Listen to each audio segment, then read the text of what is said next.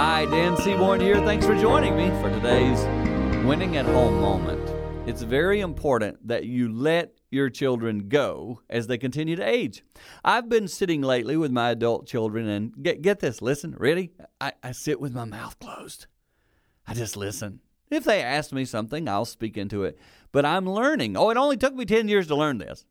But I'm learning that if I'm quiet, if I let them work it through, it really helps our relationship. So often as parents, we want to get involved. I see people, no, this is what you need to do. That immediately triggers your kids to do something else. I can remember when I was in my 20s and 30s and my mom would tell me something I needed to do. That was pretty much assuring that I wasn't going to do it, especially not right then.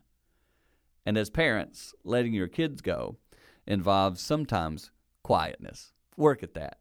Show maturity. Let them grow and learn. And in the process of doing that, you will win at home.